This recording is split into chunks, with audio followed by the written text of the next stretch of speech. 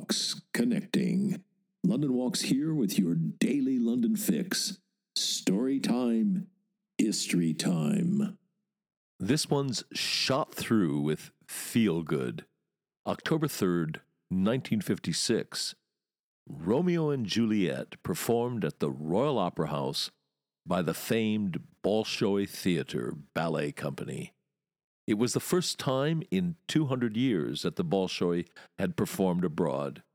It was a consummation devoutly to be desired. There was so much excitement, so much anticipation.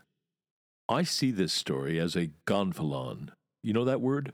A gonfalon is a banner or pennant, especially one with streamers hung from a crossbar. Well, if that October 3rd performance of Romeo and Juliet is the main part of the gonfalon, the streamers, the sidebars, are pretty interesting in their own right.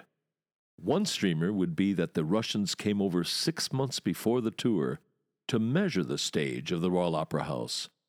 Turns out that Covent Garden has a much smaller stage than the Bolshoi Theatre in Moscow. The proscenium opening is 42 feet, compared with the Bolshoi's 69 feet and 6 inches, and the Royal Opera House's stage depth is 56 feet. A lot less stage than the Bolshoi's 128 feet. Smaller, more restricted space necessarily meant new versions of the 4 ballets the Bolshoi performed in London. Another streamer hanging from the gonfalon, the amount of scenery the Bolshoi shipped over to London. 80 tons of it. More than twice the amount Covent Garden officials were expecting. The English ballet company Sadler's Wells paid a return visit to Moscow in November, and they only took 45 tons of scenery with them. A third streamer would be the desperate scramble to get tickets. The Bolshoi's London season ran from October 3rd to October 27th. There were a total of 53,000 seats available, and they were like the proverbial gold dust. The box office had 24,000 seats to sell. The queue for those box office tickets began to form up 72 hours before the tickets went on sale in late August. The queuers arrived with sleeping bags, blankets, and eiderdown. That first night when the queue formed up, it poured down rain. The queuers were nothing daunted. Charmingly, movingly, one of them was a white Russian exile whose parents had fled the Bolsheviks in 1917. She said, "Art knows no political barriers. Russian ballet is still the world's greatest, whoever rules Moscow." I love it. I've got a mini theory that queuing brings out national characteristics. An Englishman who was near the front of the queue, and thus facing that 72-hour wait, said, "I am waiting on my own. I shall rely on the unwritten laws for queuing here, under which you can take an hour away for washing, eating, and other necessities without losing your place." Only in England. Wouldn't wash in Italy, for example. As for the postal booking tickets, applications began arriving in March. By late summer, they were coming in at a rate of 2,000 a day. And this is a really succulent London historical detail. The postal applications were stored in wooden fruit baskets borrowed from Covent Garden Market.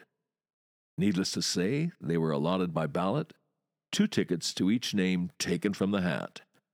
After August 28th, there wasn't a seat available, but a Covent Garden official said they were still getting about 1,000 requests a day for tickets. And in case you're wondering, the grand tier seats were £3 each. The next best were £2 and 15 shillings. The nosebleed seats were 16 shillings and 12 shillings. And yes, I know, but it goes without saying, £3 was worth quite a bit more in 1956. About £85 in today's money. Those same seats would be about twice as expensive today. What the evidence is telling us in this instance is that ballets got more expensive, a lot more expensive, since those days. A ruminant for one of those discussions about what's got more expensive, what's got less expensive. You know the kind of thing, a shoot the marriage session. Invariably, somebody will say 20 years ago you could fork out 15 quid for one LP. Today, 15 quid gets you no end of music. My favorite streamer hanging from this gonfalon was the Russian woman discus thrower, Nina Punamaryova, who was charged with shoplifting 5 hats from a down-market Oxford Street emporium. She was a big deal to the Russians. She'd set a world record. She'd won the first gold medal the Soviet Union bagged in the 1952 Olympics. Store detectives had nabbed her. She was ordered to appear in court the next day. Instead, she disappeared. One British newspaper called it the case of the slipped discus. The resulting hoo-ha became an international incident. The Russians threatened to pull the plug on the Bolshoi visit because the Brits were treating their great national hero like a low-life common thief. All's well that ends well, though. Nina surfaced, went to court, was found guilty, fined 3 guineas, and was set free. And the Bolshoi ballet visit was back on course. As for Nina, she came to be known as the Lady of the 5 Hats. In late November, she was off to Australia to compete in the 1956 Olympics. When she got off the plane in Melbourne, hecklers called out, "Watch your hats, girls, here comes Nina!" So thanks to the slipped discus, the Bolshoi ballet visit, which was already a huge story, got an extra amphetamine charge of drama and suspense. But yes, all's well that ends well. The uphill, 11-year-long endeavor by Covent Garden to bring about the Russian visit to London came to fruition on October 3rd, 1956. The famed Russian company did its thing before a glittering first-night audience that included the Prime Minister Anthony Eden and his wife, Lady Eden, British ballet stars Dame Margot Fonteyn, Alicia Markova, and Miss Beryl Gray, the famous actress Vivien Leigh.